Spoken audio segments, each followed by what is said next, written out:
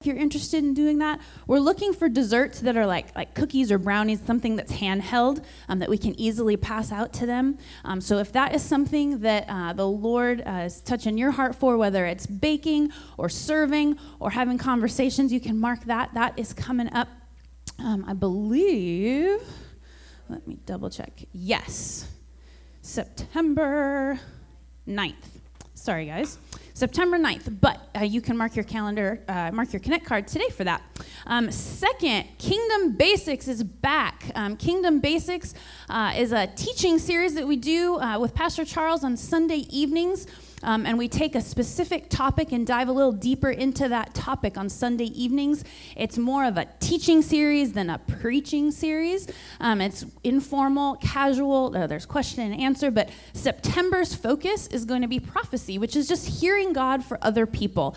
That is September 11th and 18th at 6 o'clock right here in the worship center, Sunday evenings. Childcare is available, so that's not something that needs to stop you from participating.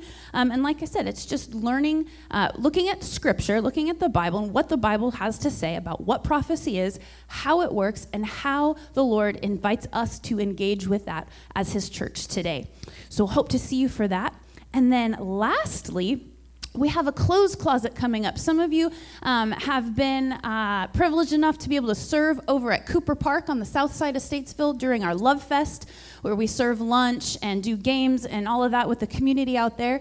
We do that in the summertime, but this fall, we are going to be hosting a clothes closet, a coat closet, more specifically. Those of you that came out to Love Fest saw how incredibly blessed the people in that community were when we brought our clothing donations out, our clothes closet.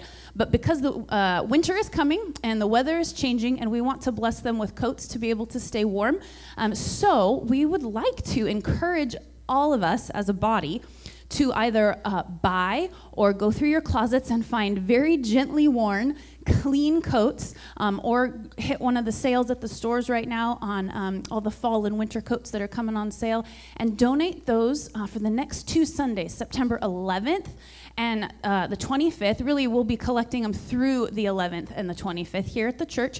There'll be bins, receptacles out in the lobby for you to put those coats. All sizes, men's, women's, kids, adults. The only thing we ask is that if you are going to donate a gently used coat, that it really is clean, that it's ready to go, it's ready to be handed to somebody to use right then and there. And if you have any questions, you can certainly call the office. We'll be handing those out October 1st, but the donation collection, like I said, is the 11th through the 25th. Well, I think that's it. There's lots more in your bulletin that you can check out, and there's more details on the website. But at this point, let's just turn our hearts and our eyes to the Lord. If you would stand with me as we get ready to worship, and we'll turn to the Lord in prayer before we do that. Father, I thank you for this morning. Lord, you are good. You are holy. You are kind, you are generous, you are merciful, and you are just. Lord, we ask, Lord, we invite your presence here. We invite your Holy Spirit, Lord, to fill this space. Lord, we come in surrender today, and we say, take all of who we are and just make us like Jesus, Lord. We trust you, God. We trust you with that process. We trust you with the ups and downs. We trust in your goodness, Lord, that you proved on the cross, Jesus. So, Father, fill our hearts with your truth and your light. Fill this room with your presence and with your praise, Lord. I pray that you would indeed inhabit the praises of your people this morning, just like your word says. And that in doing so, God, we would be changed for your glory. In Jesus' name, amen.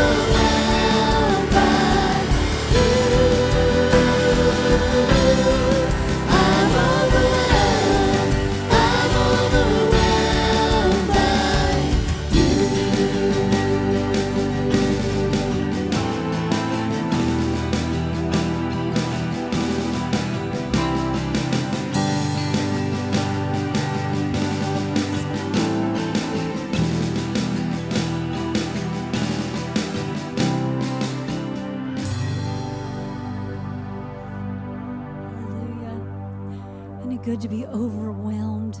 It's one of those words that has that negative connotation, but in our context, being overwhelmed by the goodness and the grace and the glory and the presence of God.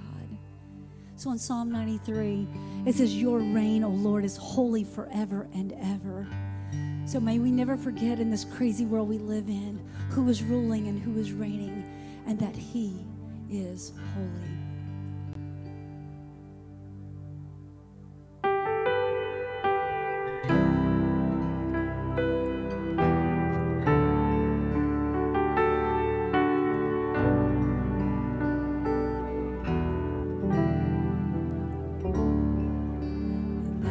Generations falling down in worship to sing the song of ages to the Lamb.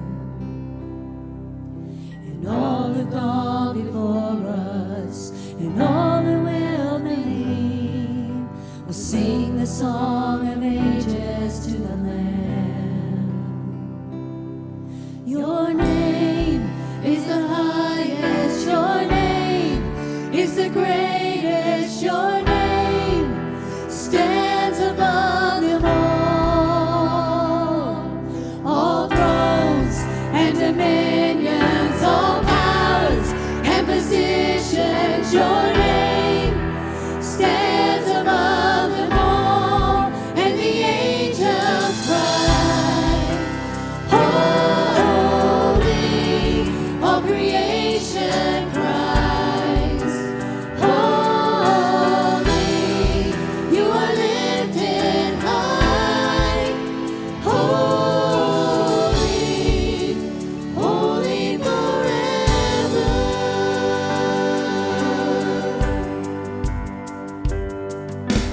If you've been forgiven and if you've been redeemed, sing the song forever to the Lamb. And if you walk in freedom, and if you bear His name, sing the song forever to the Lamb. We'll sing the song forever and amen. And the angels cry, holy, all creation cries, holy, you are lifted high, holy, holy forever. Hear your people sing, holy, to the King of Kings. He's holy, you will always be holy, holy forever.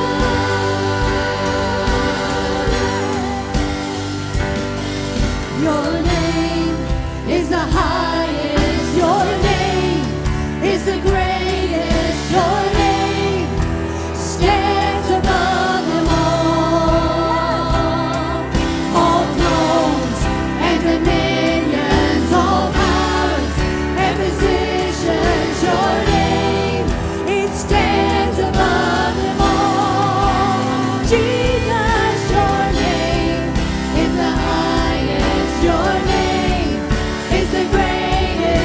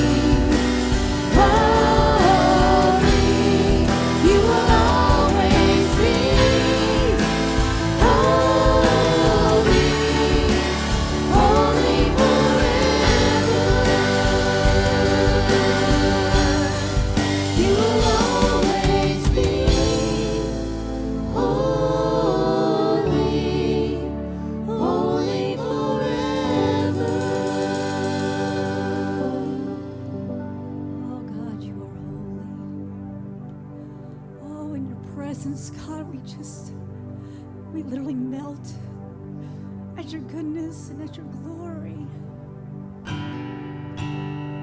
Holy you are, holy forever. Holy, holy, holy you are. I love you, Lord. Oh, your mercy never fails me. And all my days I've been held in your hands. From the moment that I wake up until I lay my head, I will sing of the goodness of God. All my life you have been faithful. All my life you have been so, so good. With every breath that I am able, I will sing of the goodness of God. I love your voice. You have led me through the fire, the darkest night. You are close like no other. I've known you as a father. I've known you as a friend, and I have lived in the goodness of God. All my life you have been faithful. All my life you have been so, so good. With every breath that I am able, I will sing of the goodness of God. Your goodness is running after, it's running after me. Your goodness is running after, it's running after me. With my life laid down, I surrender now. I give you everything. Your goodness is running after, it's running after me. Your goodness is running after, it's running after me. Your goodness is running after, it's running after me. With my life laid down, I surrender now. I give you everything. Your goodness is running after, it's running after me.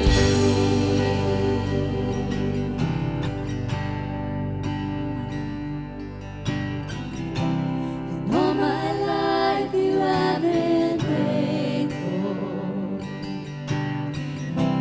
And all my life you have been so, so good. With every breath that I am able, I will sing of the goodness of God.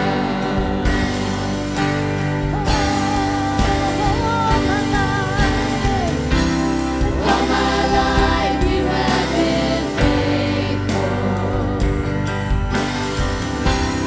All my life you have been so, so good. With every breath that I am able, I will sing of the goodness of God. I will sing of the goodness of God. Oh, has he been good to you? Woo! Will you throw up your hands and just sing of his goodness? So I throw up my hands and praise you again and again. 'Cause all that I have is a hallelujah, hallelujah.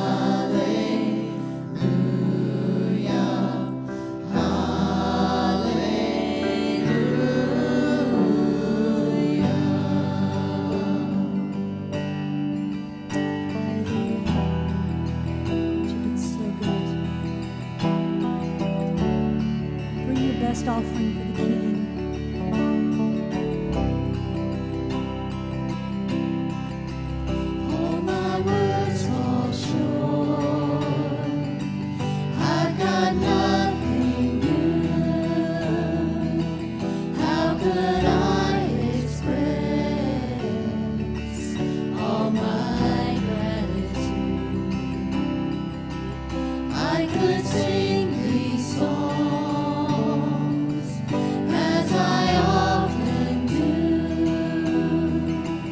Every song must end, and you never do. So I throw up my hands, praise you again and again. All that I have is a hallelujah, hallelujah. And I know it's not much, I've nothing else fit for a king, except for a heart singing hallelujah, hallelujah.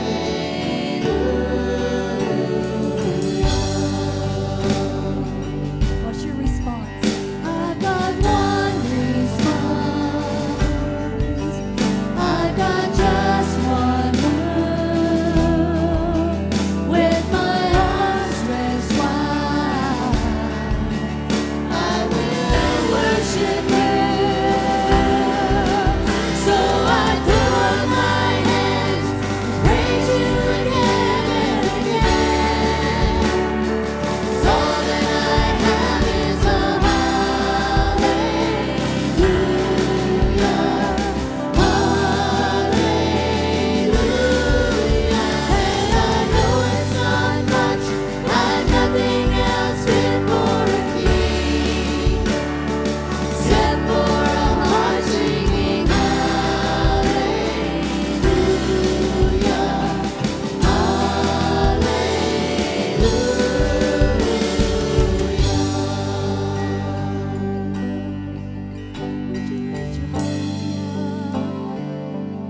Don't wait on the words. Just begin to lift your hallelujah. Fill the atmosphere with the praise He deserves. Speak to your soul. Speak to your soul. So come on, my soul. Oh, don't you get shy on me. Lift up your song. 'Cause you got a lion inside of those lungs. Get up and praise the Lord. Come on, let that lion loose. Let him loose. Come on, church. So come on, my soul. Oh, don't you get shy on me. Lift up your song. 'Cause you got a lion inside of those lungs. Get up and praise the Lord. Oh, come on, my soul. Oh, don't you get shy on me. Lift up your song. You got a lion inside of those lungs. Get up and praise the Lord.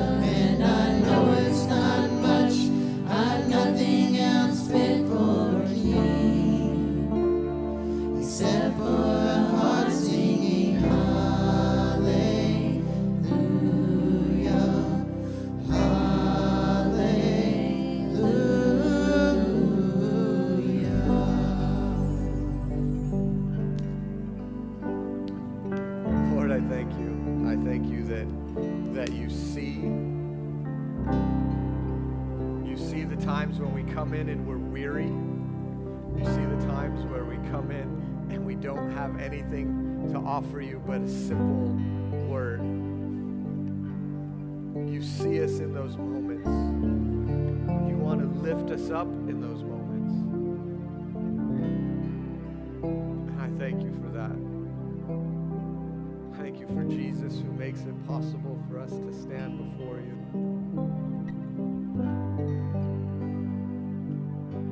And I thank you for your presence in each one of us through the Holy Spirit.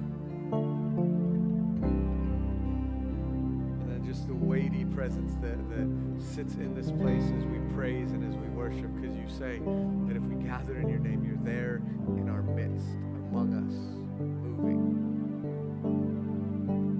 So God, continue to move. Continue to work. In Jesus' name. Amen. You may have a seat.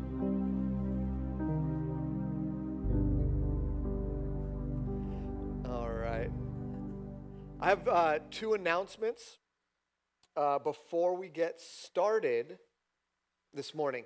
The first one, well, they both affect you, will affect everyone, but the first one will affect everybody who comes here on a Sunday morning. Since I've been here, there's been a small group of people that meet, that meet in the back, and they pray for the service. I don't make it in there as much as I need to, but there's always 5 or 6 people who pray and gather there. But we're going to change that, and we're going to make prayer more central and more upfront about what we do on a Sunday morning. So we're going to have this Sunday morning prayer. So Sunday morning prayer is going to begin on September 25th here in the worship center. So everybody is invited. Everybody can come, but to limit distractions and bits of chaos, we have some guidelines, and we're putting some fences around what we're going to do. Prayer is going to begin at 9:15.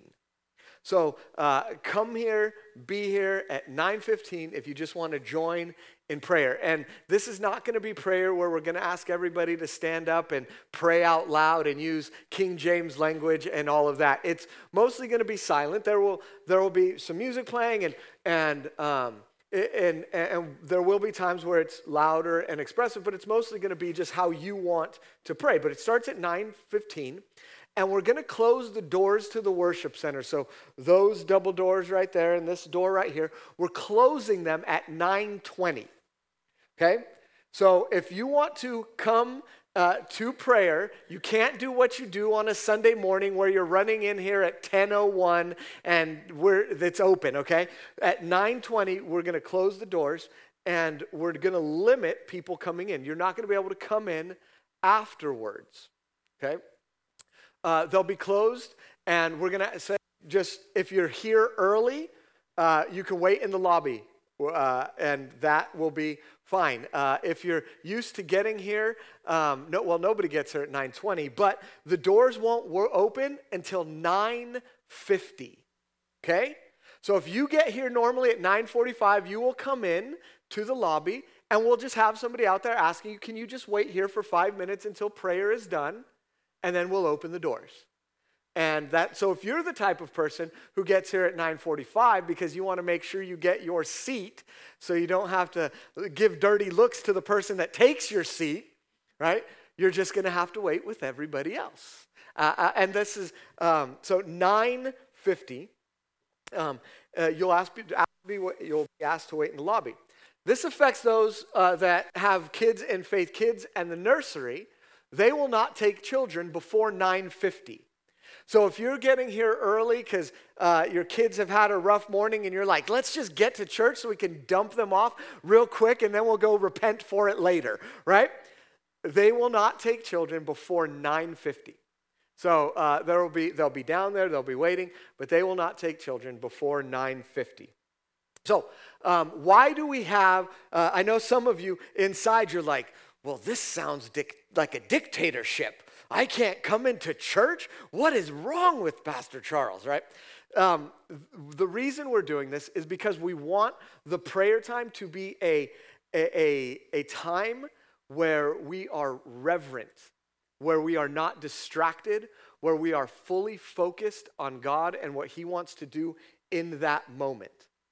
So even the people that are here praying and they got here by 9:50, if you have to leave for something and you have to go out to your car, then we're going to ask you to wait out there and not come back in, right? So this isn't for people who are late or getting here. It's just that's the way that we want to keep things reverent and keep things focused on God. Kids are welcome to come, but you have to control your kids. And trust me, I know how hard that is during prayer time because I know after about 5 minutes they want to flop, right? Oh, that's my kid's favorite word. Oh, right? I know they're going to want to do that, but they're invited to come and to be with you, right? They will be with you, beside you. If you come to the altar, they have to come to the altar with you. If you're staying in your seat, you have to stay in your seat with you. But they are invited to come and see exactly how important and how focused prayer can be. And so just to recap, church starts at 9:15 and our corporate gathering starts at 10. That's how I'm looking at this. That what the church does actually starts at 9:15. And you don't have to come. It's not required. Some Sundays you might want to make it. Some Sundays you might not want to make it. Maybe you're just going to show up at 10 for the rest because you do your own thing at home. Whatever it is, this is how I'm viewing it. Church starts at 9:15, and then our corporate gathering starts at 10. So that's going to start September 28th. So if you have any questions about this or want to know more about this, just email me, charles@faithchurchstatesville.org, and ask away, and I'll be happy to talk about this with you. But September 28th, Sunday prayer, starting here, 9:15. Okay, awesome. My second announcement, this doesn't count towards my message time. So those of you who have got your watch and looking at it, this doesn't count yet. Okay, you can start your clocks later. Next week, we're going to start a new series. We're going to start a series on authority. What is Christian authority? How do we walk like Jesus walked? And so we're going to kick off next week. We're going to start, we're going to do a recap of the identity series that I did at the beginning of the year. We're going to do a quick recap of that and say, okay, what does it look like to walk in God-given, Jesus-delegated, Holy Spirit-empowered authority to walk like Jesus walked? And I had somebody call me up a couple weeks ago, and he said, Pastor, what verses are you preaching on this week? And I told him, and he said, I would love to know what verses you're preaching on ahead of time so I can read them during the week, so when I come on Sunday morning, it's not the first time that I hear it. And I said, I used to do that. I've done that a few times. That's a great idea. And so I wrote the main verses that I'm going to be going through, and I put them on the Connect wall under the Coming Up heading, and you can just grab one of those. Let me tell you two things about that. Right now, I have this as a 4-week series. It's probably going to be 5, but I don't know what the 5th week is going to be yet. Okay? I just feel like there's a 5th week there, but I don't know what it is. Okay? Secondly, I just put full chapters on there. So the first one, I think I put 2 Corinthians chapter 5 and Ephesians chapter 1 and 2. I'm not going to preach those whole chapters, so you don't have to gauge whether you want to come on how long you think it's going to be, depending on how. I just want you to have the full context of the verses that I'm going to be preaching, so we're not just cherry picking a couple verses, but we read them all in context. If you want to grab that, that's in the back. Start your timers now, okay? Because now we are jumping into our final week in holy living in troubled times as we've been going through 1 Peter. Talking to a friend of mine, and I was talking about how difficult it is to sometimes preach through a book of the Bible, and especially an epistle. a letter from Paul or Peter or John. Because there are times during this series where I've left on a Sunday morning and I've thought, man, I should have broken that down into like 2 or 3 separate messages, right?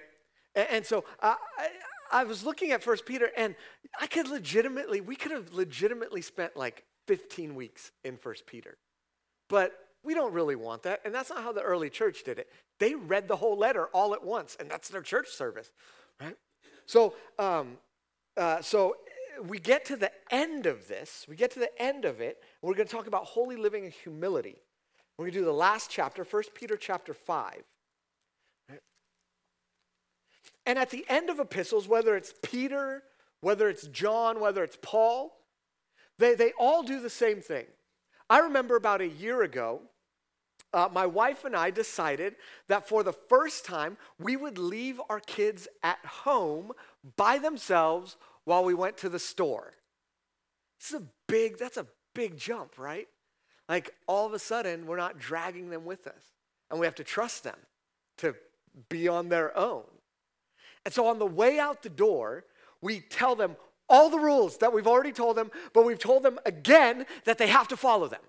So on the way out the door, it's like, keep the doors locked. Don't open them for anybody. The only person in the neighborhood you could open up for is this person, but don't even answer the door for anybody else. My phone is right there. You call mommy's phone. If you need something, don't fight. Don't argue. Just love each other while we're gone. Okay, don't let the dogs out. They can hold it till we get in. All right, you good? Okay, we're going. We're out. And then we drive the 6 minutes to Food Lion. We race through the aisles, grabbing what we need, and we drive the 6 minutes back, and we hold our breath as we open the door, and the house is okay, and the kids have not murdered one another. And it's good. It is good. And so, this is kind of like the end of epistles. Peter's writing his last couple paragraphs, so he's just throwing things out. It's like, do this, don't do that, watch out for this, right now, okay, peace out, I'm gone. That's how all these letters end. Go read the endings of all these. They're all just, and so I was looking at this, and I was like, I could have preached 4 weeks just on 1 Peter chapter 5. Because he says things like, humble yourselves. Oh, there's a full week of messages. He says, hey, cast all your anxieties on Jesus because he cares for you. Oh, there's a whole week of a message. Satan prowls around like a roaring lion, seeking whom he may devour. Oh, that's like, I could do 5 weeks on that, no problem. But this is what Peter's doing. And so we're just going to kind of go through these and look at how humility is tied into all of them. Okay, so read with me in 1 Peter chapter 5. I'm going to read the whole chapter. It says, so I exhort the elders among you as a fellow elder and a witness of the sufferings of Christ, as well as a partaker in the glory that is going to be revealed. Shepherd the flock of God that is among you, exercising oversight, not under compulsion, but willing as God would have you, not for shameful gain, but eagerly, not domineering over those in your charge, but being examples to the flock. And when the chief shepherd appears, you will receive the unfading crown of glory. Likewise, you who are younger, be subject to the elders. Clothe yourselves, all of you, with humility towards one another, for God opposes the proud, but gives grace to the humble. Humble yourselves, therefore, under the mighty hand of God, so that at the proper time he may exalt you, casting all your anxieties on him because he cares for you. Be sober-minded, be watchful. Your adversary, the devil, prowls around like a roaring lion seeking someone to devour.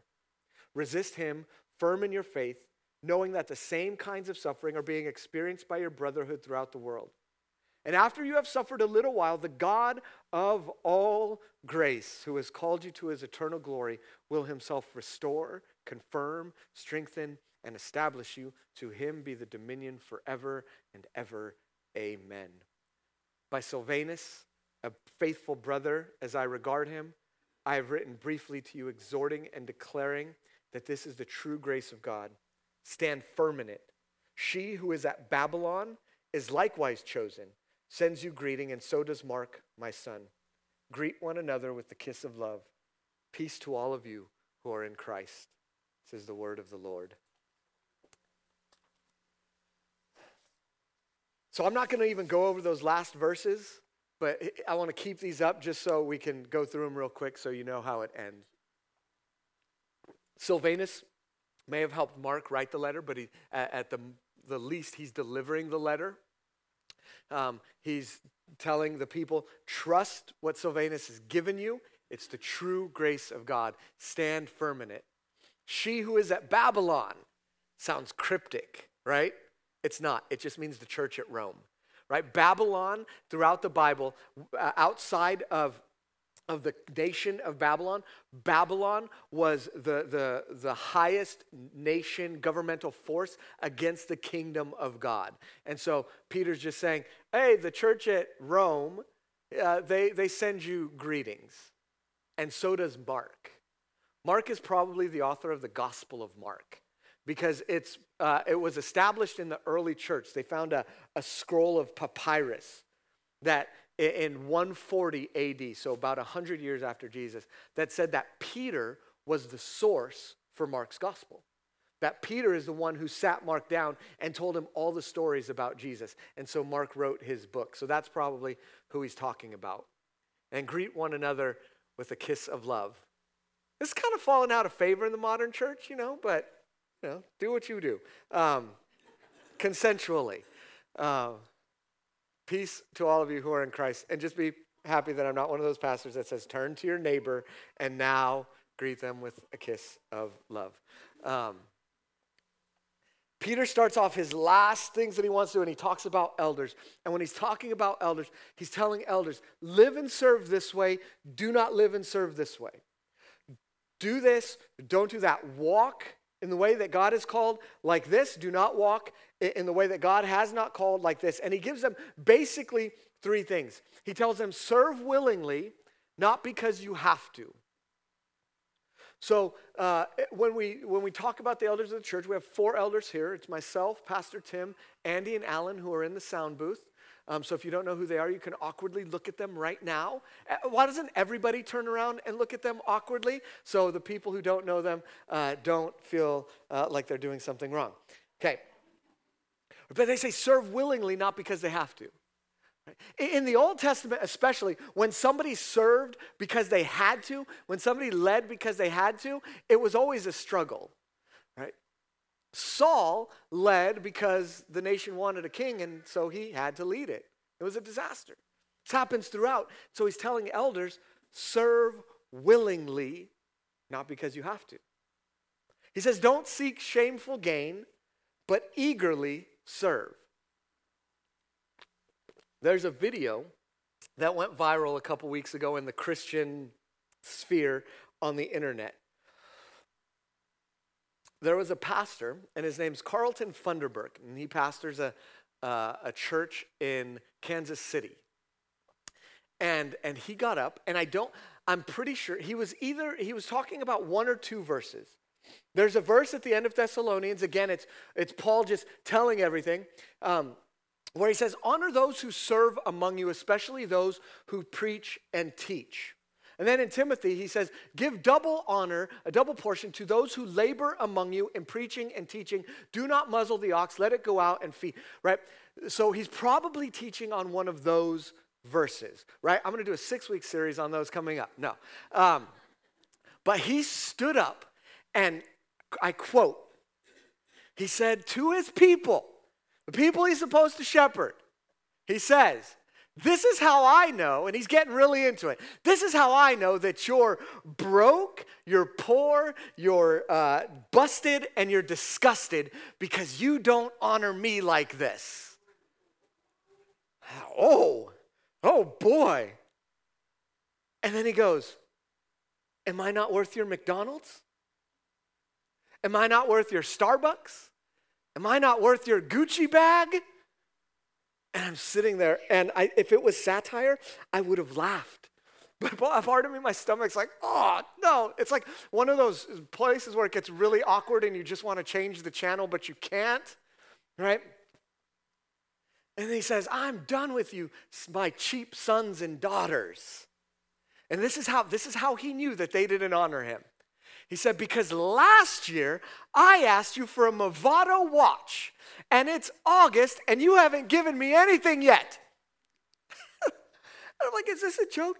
And there's people standing up going like, yeah, and there's other people in the back, and you can hear them yelling, like rebuking. And he says, you could buy these at Sam's Club. I just asked for it, and it's not here yet. I'm done with all of you. And I just sat there, and I was like, oh boy, well, this is weird. And and then he had to come out and make one of his fake apology videos, right? I just want to point out, I've told you guys that I like Teslas for like 2 years now, and I'm still driving my Hyundai Sonata, and right? And so that is pastoring for shameful gain. Like asking your congregation for a watch that's worth thousands of dollars, that's shameful gain. Peter says that's not how we live, that's not how we serve, that's not how we lead. We do it eagerly. We do it because that's what God has put the fire in our bellies for. We serve. And he tells them, don't be domineering, but be examples of godliness. This is why he's writing to a corporate body about a corporate group of leaders. Because if there's just one leader who has absolute power, that will become domineering pretty much every time. And you can look around churches that have that, and the pastor becomes domineering. Right? And so he says, this is how elders willingly serve. This is how elders do not seek shameful gain. They're doing it eagerly. They're examples of godliness. And then he turns to the young people and he says, okay, so now, because all of that is true, young people, be subject to your elders. Here's the thing. I'm not, and I mean no disrespect to anybody who is over 70 years old, but I'm not going to go up to somebody who's 70 years old and be like, hey, can you tell me how to download this app on my phone and get me to log in and help me out? Can you do that for me? I'm just not. But thank you, you're welcome. But if somebody's been married 50 years, and I want some marriage advice, maybe that's the person I should go ask, and not the person who's only been married a couple more years than me. I mean, can you imagine that? I've been married 15 years. I can imagine myself just going up to somebody, 50 years? How? I have 35 more years to reach that place. And my wife's saying the same thing, like 35 more. Right? Like 35 more years to get where you did. How in the Lord's name did you ever do it? Man, they're going to give me much better advice than somebody who's only been married 17 years. Because I can see myself 2 years down the road still being married, right? And 50, but 2 is a lot easier than 35 more years down the road. So he's saying young people be subject to elders, but then to not make it domineering, to not make it a lording over of somebody, he says this. He says, clothe yourselves, all of you, every one of you, elder, non-elder, young, old, man, woman, everybody. Clothe yourselves with humility towards one another. Because God opposes the proud, but gives grace to the humble. I mean, that line that he quotes right there. God opposes the proud, but gives grace to the humble. That's one of the central messages of the Bible. It's one of the central messages. Like if you want to build your own kingdom, you can. It just won't fit in God's kingdom. You want to do your own thing? Go ahead. God says, go for it. But he resists you.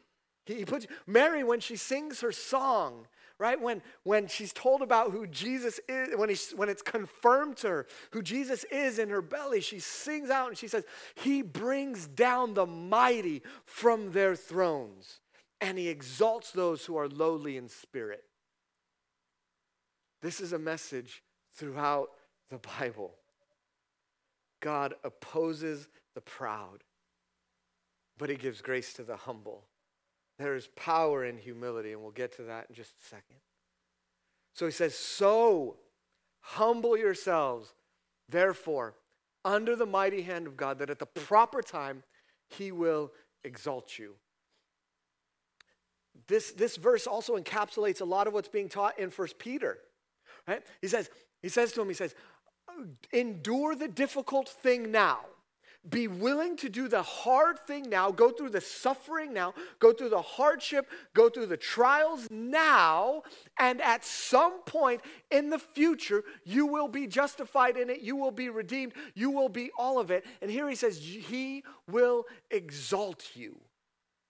So when we're going through the suffering, the trial, the hard time, we know it's not in vain. We know that there's another side that's coming. We can't see it, and so we don't walk by sight. We walk by faith. We don't see where that is. We don't see, sometimes we can't even conceive how it will end. We can't even conceive how God could redeem it. And he's saying, keep going. Stay humble, stay pursuing, and when the time is right, I am going to lift you up. I will take your feet out of the miry clay. You keep coming after me. And humility is not this thing where we just talk down about ourselves. I'm worthless. I'm not any good.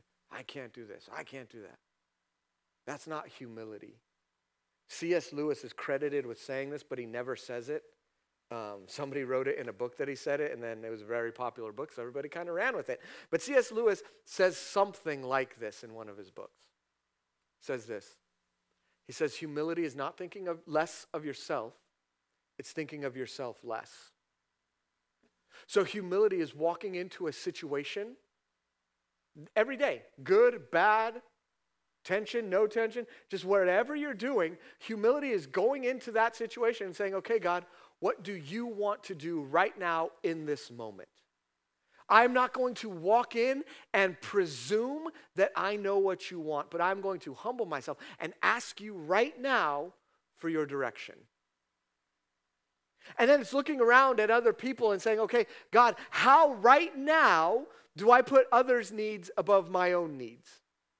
How right now do I love my wife in ways that I don't want to because I'm mad, angry, frustrated? It is walking into every situation and saying, I am third in line in this situation. God is first in line, and then others are in front of me, and I'm trying to figure out how to navigate this so I can love God and love my neighbors. That's what humility is. And there's power in this humility. Right here, so this verse that I put on the screen, it's not the end of a sentence. There's a comma. That means it keeps going. And he tells them, he says that it frees us of anxiety. When the verse keeps going, it says, cast all your cares and anxieties. Cares is the way I memorized it. Cast all your anxieties on him because he cares for you. Saying if you humble yourselves, if you go after him, he will exalt you. But while you're in this place, where you're under the mighty hand of God, you're having to be humbled, take all the things that you're caring about, that you're worrying about, that you're frustrated about, and give them all to him. Because he cares for you. He doesn't have to take them begrudgingly. He doesn't say, you again? I thought we'd already been over this. He cares. He absolutely cares what you're going through. He absolutely sees, he cares, he knows, he wants to redeem and establish who you are. And so when we come to him and we say, Jesus, can you just take this? The answer is always yes. It's always yes. Sometimes it's yes. Do you really want to let it go? Because we'll say we want to let it go, but then we just keep holding on to it. But if we're asking sincerely and we're coming with our hands wide open, we say, you can take this. The answer is always yes. Every care, every anxiety, everything. How is this worked out in humility? Because by and large, anxiety comes when we feel a loss of control. When we can't control something, we start to feel anxious, and that anxiety, it can manifest itself in different ways. I don't know if this is true for all the men in here, but for me, and I know a lot of other men, it manifests itself in anger. I lose control of a situation, so if I just yell enough, maybe I can gain back control.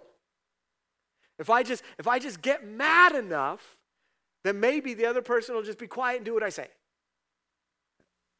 For some other people, it manifests itself in fear. Right? We're so anxious about something that we get so afraid to do anything, and we live a life that cripples and paralyzes us because fear has overwhelmed us. It could manifest itself in just withdrawing. Right? For those who anxiety manifests in withdrawal, COVID was like crack. Right? Because all you would do was watch the news and get really, really anxious, and then you didn't have to go anywhere. You had an excuse, and so you could withdraw in, and all of a sudden it's like, I am good here. Right? That's not what God calls us to. He doesn't want us to live withdrawn, fearful, angry lives. He's called us to more. And so what we have to know is that sometimes it's just us, but we can have a spirit of anxiety. And that spirit of anxiety, the goal is to not get you walking on the path that God wants you to walk. If he can keep me angry, I'm not going to walk the way Jesus walked. He can keep me fearful, withdrawn, anxiety-ridden, afraid, all of these different things, these emotions that we feel because of anxiety. If he can keep me in that place, if the enemy can keep me in that place, then he's won the battle. He ultimately loses the war. The war is done. It's gone. Jesus won it on the cross for all who would believe in him. The war is over, but we still fight battles, and he's won that battle. And I don't know about you, but I don't want the enemy winning any battles.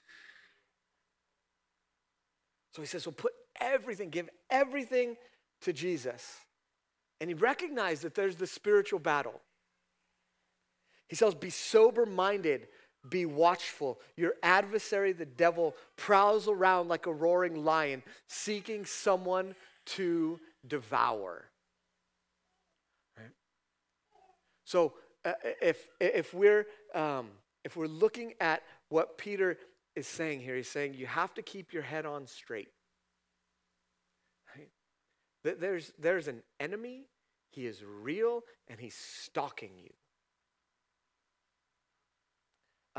This is about a leopard. It's not about a lion, but it's about a leopard. It's another big cat, so just bear with me. I was on a safari in Africa, and in the Masai Mara in Kenya, and you try to find the big five. Try to find lions, leopards, cheetahs, hippos, and one other one that I don't remember right now. But you try to find the big five. And so when one of the Jeeps that you're in finds one, they radio everybody else, and all the other Jeeps descend on where this is. Right? And I don't know how they do it, because there's no roads, there's no street signs. They're not using GPS out there. They're just like, hey, come by the river at this bend, and everybody's there.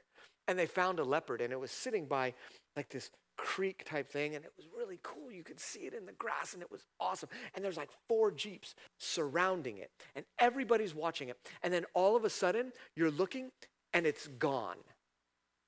And no one knows where it went. And then they said, oh, look behind you. And then it's just strolling casually behind us. And I thought, how? Everybody was looking at it. Like, how did that happen? Right? That's what Satan does. He'll stalk and he'll stalk.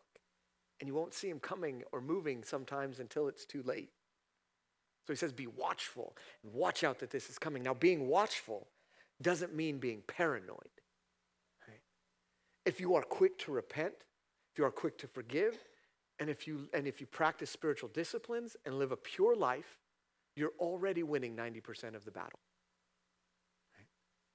So if you're sinning, if you're messing up, if you're falling, and you're so quick to say, God, just Take it from me. It's causing me anxiety. It's causing me stress. All this sin's bearing me down. Just take it from me, please. If you're quick to turn back to him, he forgives you of your sins and he cleanses you from all unrighteousness. We have to forgive because forgiveness is a scheme from Satan to keep us trapped. That's 2 Corinthians chapter 6, I believe. He says, don't let the sun go down on your anger and unforgiveness in Ephesians chapter 3, because then it will give Satan a place in your life. So we have to be quick to forgive. The parable of the unforgiving servant is a parable of the lifting of divine protection when we don't forgive. When we practice spiritual disciplines, when we're in our word, when we're in communication with God through prayer, when we're fasting, all of these things, when we live a pure life, right? We are all armored with God, by God, right? The armor of God in Ephesians chapter 6. We already have that on as Christians. So we don't have to be paranoid, but being watchful means that we have to know that there's an enemy looking to take you down at every opportunity. So every temptation you have to sin is not just a temptation that's going to separate yourselves from God. Right? Habitual sin that we continue to engage in will put cracks in our armor, so to speak. It will allow, like if we have the Holy Spirit in us, Satan cannot overtake us because he who is in us is greater than he who is in the world. But when we open ourselves up through sin, we open ourselves up through unforgiveness, that's when Satan can weasel his way in. And so when we go into situations, when we're dealing with people and we are tempted to lose it, to sin, to get out of the path that God wants us to walk, we have to step back and say, okay, Satan's trying to find a way in, but I have the armor of God on. So I will live right now doing what the Father wants me to do. If you do that, you're winning the battle. You're winning the battle. Is that hard? Yes, remember, it's simple, but it's difficult. It's a simple concept. Oh, you mean I should talk to God and ask him what he wants me to do in all these situations? Yeah, sounds really simple. Really difficult to live out. But the more that we practice, the more that we train ourselves and our minds, the more that we walk in our spiritual disciplines, we'll see this in it. Because he tells them right after this, he says, you can resist him. He says, resist him. Stand firm in your faith. Know that everybody around the world is suffering ways that you will suffer. Right? There's nothing unique that you're going through. People have been going through it for centuries, and if we stand firm in our faith, God heals, God restores, God redeems, God does all of it for us. And this is the outcome. And after you have suffered a little while, the God of all grace, who has called you to his eternal glory in Christ, will himself restore, confirm, strengthen, and establish you. The good news, the hope of the Christian is that this life extends for billions of years with Jesus. We get eternal life with him. And all the things that we're going through right now are shaping us and molding us and making us into the person that God wants us to be for eternity. Right? He's not shaping you and molding you and changing you. He is not transforming you from one degree of glory to the next so that in 50 years you die and that's the end of it. He is doing that so in 10,000 years you look back and you say, I'm so glad I went through that because look at where I am now. In 2 Corinthians chapter 4, here's what Paul says. He says, so don't lose hope. Your outer self is wasting away, but your inner self is being renewed day by day. This light, momentary affliction. It's light. It's not heavy. It's light. This light, momentary affliction is preparing you for a weight that's heavy. The light, momentary affliction is preparing you for a weight of eternal glory beyond all comprehension. You know how you carry heavier weights? You work your muscles. So through suffering, through his moving, through all of these things, God is working out your muscles. So when it's time for you to carry that eternal weight of glory, you put it on your back and you stand up and you say, that's not bad at all. I kind of like it. He says, therefore, we look to the things not that are seen, but to the things that are unseen, because the things that are seen are transient, but the things that are unseen are eternal. They are forever. He is preparing you for something so big. This is who God is. God restores, God confirms, God strengthens, and God establishes. That's what God does. So in places where you're broken, he wants you to give all your anxiety, all your cares to him so he can restore you. In all the places where you're feeling like I don't know, I'm not sure, I don't know what you're doing here, God. He wants to confirm with you exactly what he's doing. In the places where you are weak, the places where you stumble, where you falter, he wants to strengthen you. He wants to build those muscles. And then he wants to establish you firm, rooted in the faith, so that you're like the man who builds his house upon a rock. And when the waves come and the winds beat against it and the rain drenches it, the house stands firm. It is established. You have to get out of your head this notion that God is a God who condemns, rejects, or disowns his children. He does none of that. There is no condemnation for those who are in Christ. He does not leave you. He does not forsake you. He is always there. And yes, when we stumble and we falter, he will use discipline to bring us back to him, but it's a restorative discipline. It's not a discipline because he likes it, because he wants to do it, because he's seeking it out. He sees us going, right? It's this picture of the sheep walking and they get off the trail. And so what has to happen? The shepherd has to take his staff and he has to knock the sheep a little bit. And some of the sheep, it just takes a light knock. It's like, oh, I'm back. And then for some of us other sheep, it's like, come on. Nope. Okay, come on. Right? And he's getting us back on the path. But that's the picture of discipline. And it's this God. It's not the punitive God of religion. It's not the punitive God of hellfire and brimstone. It is this God who has dominion. To him be the dominion forever and ever. Amen. And we're going to talk a lot about dominion in the next few weeks. But to him be all of it. Every single act of praise you have, every single act of humility you have, every single time you go to him, that's who you are worshiping.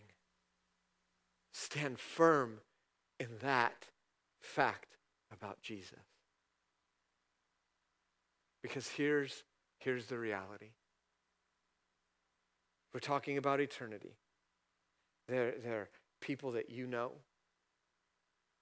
who will spend eternity without the weight of glory, and they will go to the fires of hell.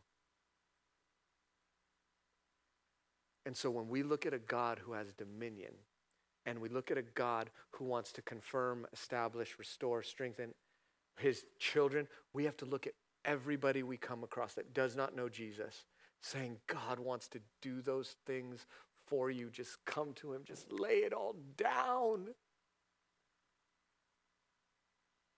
And he's faithful. He'll forgive. This is what Peter's saying. He ends it with one line. Peace to all of you who are in Christ. Peace to all of us who are in Christ. When we look at the full weight of 1 Peter, he says the main theme, hey, suffering's going to come. Things will not always go your way. But take heart, endure. Endure because Jesus endured suffering, because Jesus died on the cross, because his Spirit said, you can live that way. Right? because Jesus did it and his Spirit is in you. And when you've gone through it all, you will come out the other side and you will see the glory of God in your life. So you can let go of your fear, you can let go of your anxiety, you can let go of your anger, you can let go of your grief, you can let go of that spirit of heaviness, you can let it all go and give it to Jesus. I want us to end this morning, and we're going to take communion. I have Alan and Tim and Lloyd, if you'll help. Guys, just come and sit on the front row for now. I'm going to explain communion, and I know you'll feel awkward if you stand the whole time while I'm explaining it.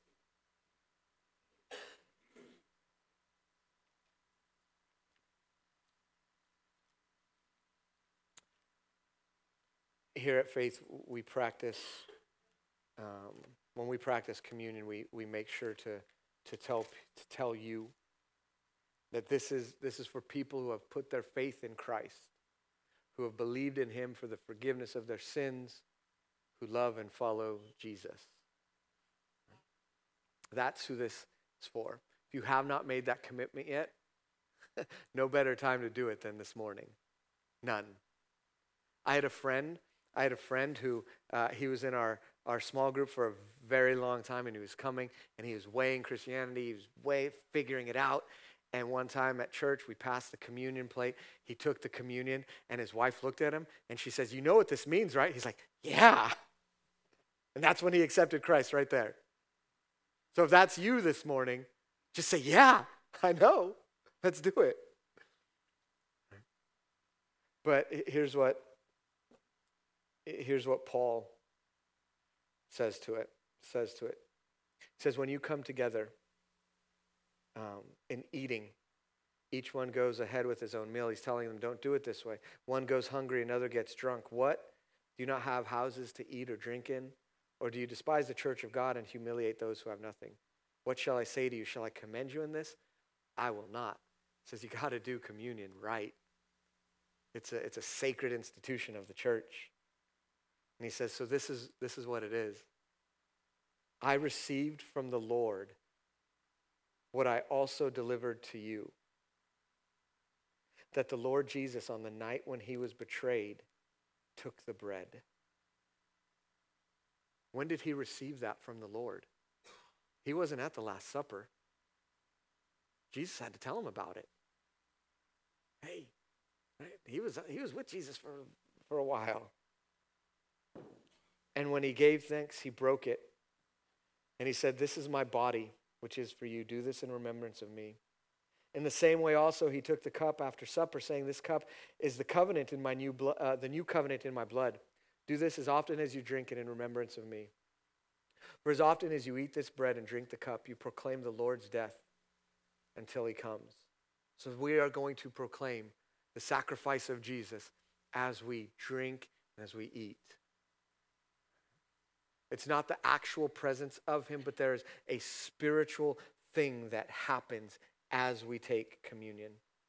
And then he says, whoever therefore eats the bread or drinks the cup of the Lord in an unworthy manner will be guilty concerning the body and the blood of the Lord. So if you're coming, before you take it, examine yourself. Repent where you need to. Forgive where you need to. And if you can't do that yet, just let it pass you. He says, let a person examine himself, then they can eat and drink. So that's what I want you to do. Before we hand it out, I just want to do 30 seconds right now of just silence. Examine yourself. Let God in. Say, Kate, pray that hard prayer. God, wherever you want me. Tell me what I need to repent of. Show me who I need to forgive. Tell me ways I can walk. 30 seconds.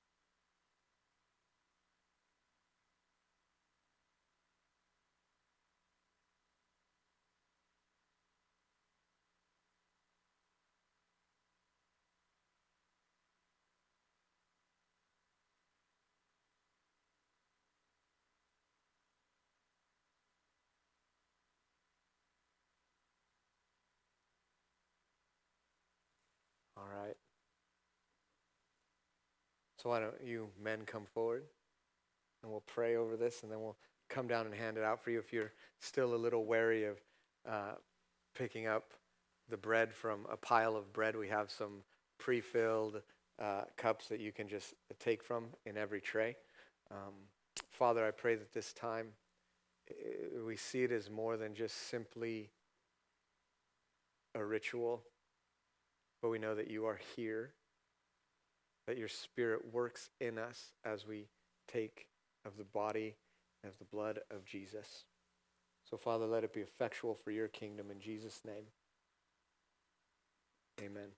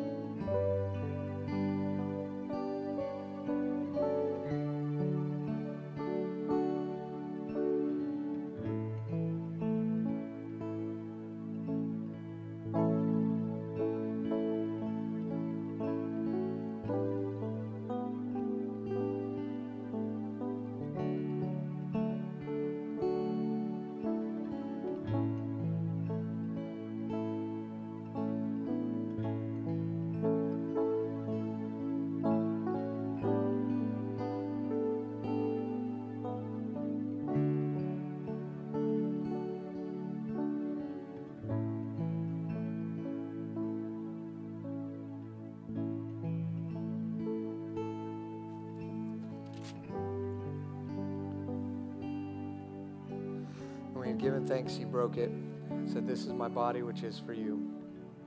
Do this in remembrance of me." Let's take together.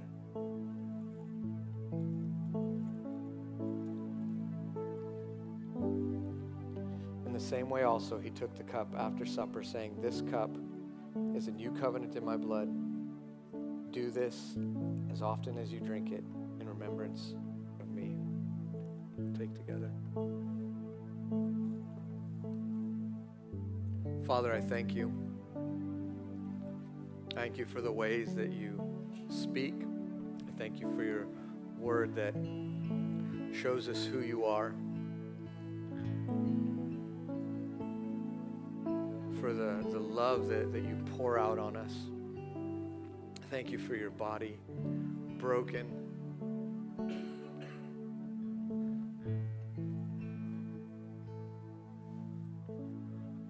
Father, I thank you that when we come to you and we come broken and we come hurt, we ask, will you take it? You say yes. That your body was broken for our trespasses, that you were pierced for our iniquities, and the chastisement was upon you that brings us peace, and by your stripes we are healed. Father, let that be true.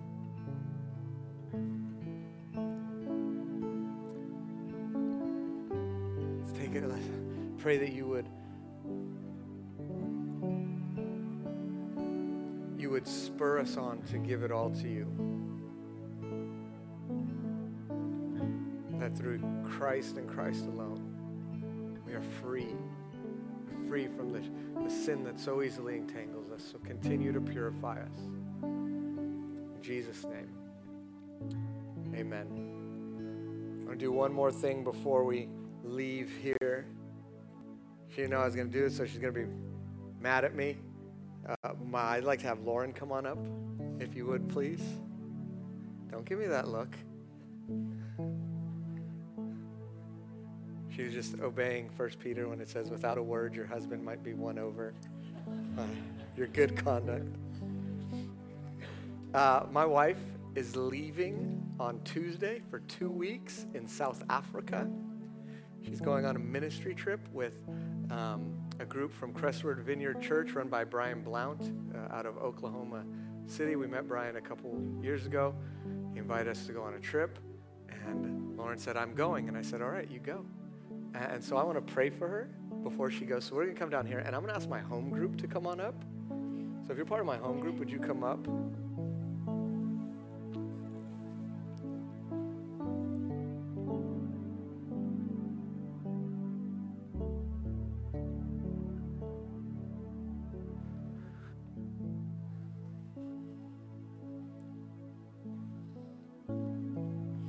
All right, you have to get in the middle.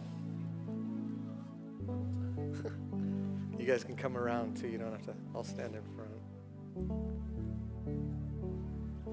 Michael, will you pray? And then I'll pray as when you're done. And if you all would join us in prayer, if you feel like you want to hold a hand out, you can hold a hand out for as long as you can. But we're just going to pray that all the good things happen, that God shows his goodness. So go ahead, Michael. Father, we just lift Lauren up to you. We entrust her to you. And we pray that you would bless her, that you would fill her with your spirit, that you would guide her steps, that you would speak clearly and work through her, that you would protect her and be with her. Charles talked about the armor, God. I pray that she would have all of your armor, and that she would be led by your spirit, and that your word would just come to her in the moment as you want it to, as you lead. And God, I pray that this would be a fruitful trip, and that we would be blessed by hearing what you have done and be led outward from it. So God, we just pray for your blessing, your protection, and your work, your power. In Jesus' name. Lord, fill my wife's time with your goodness, with your glory, and with your power. Father, you say that you confirm the words of your servant with signs and wonders, blind eyes open, deaf ears hearing. the lame walking, Father. We pray it all would flow through her. That you would give her the words to speak, the prayers to pray. And that your grace would be seen in Johannesburg and in Durban over the next 2 weeks through Lauren and through the team that's already there. Father, bless her richly with comfort, with strength, with endurance. In Jesus' name, amen. Amen. Thank you. You guys can have a seat. I'll do a prayer circle for having to go 2 weeks without my wife. And just with my kids, you guys come up out now. It's a glorious thing. It's a glorious thing. I'm glad you were here with us this week. We'll be back next week. If you get here at 9:45, the doors will be open, so you can come on in. That change doesn't happen till the 25th. But next week, next Sunday night, we want to see you as we talk about how to hear God for other people, what prophetic ministry means and what the prophetic is. So come and join us next week. Until then, God bless.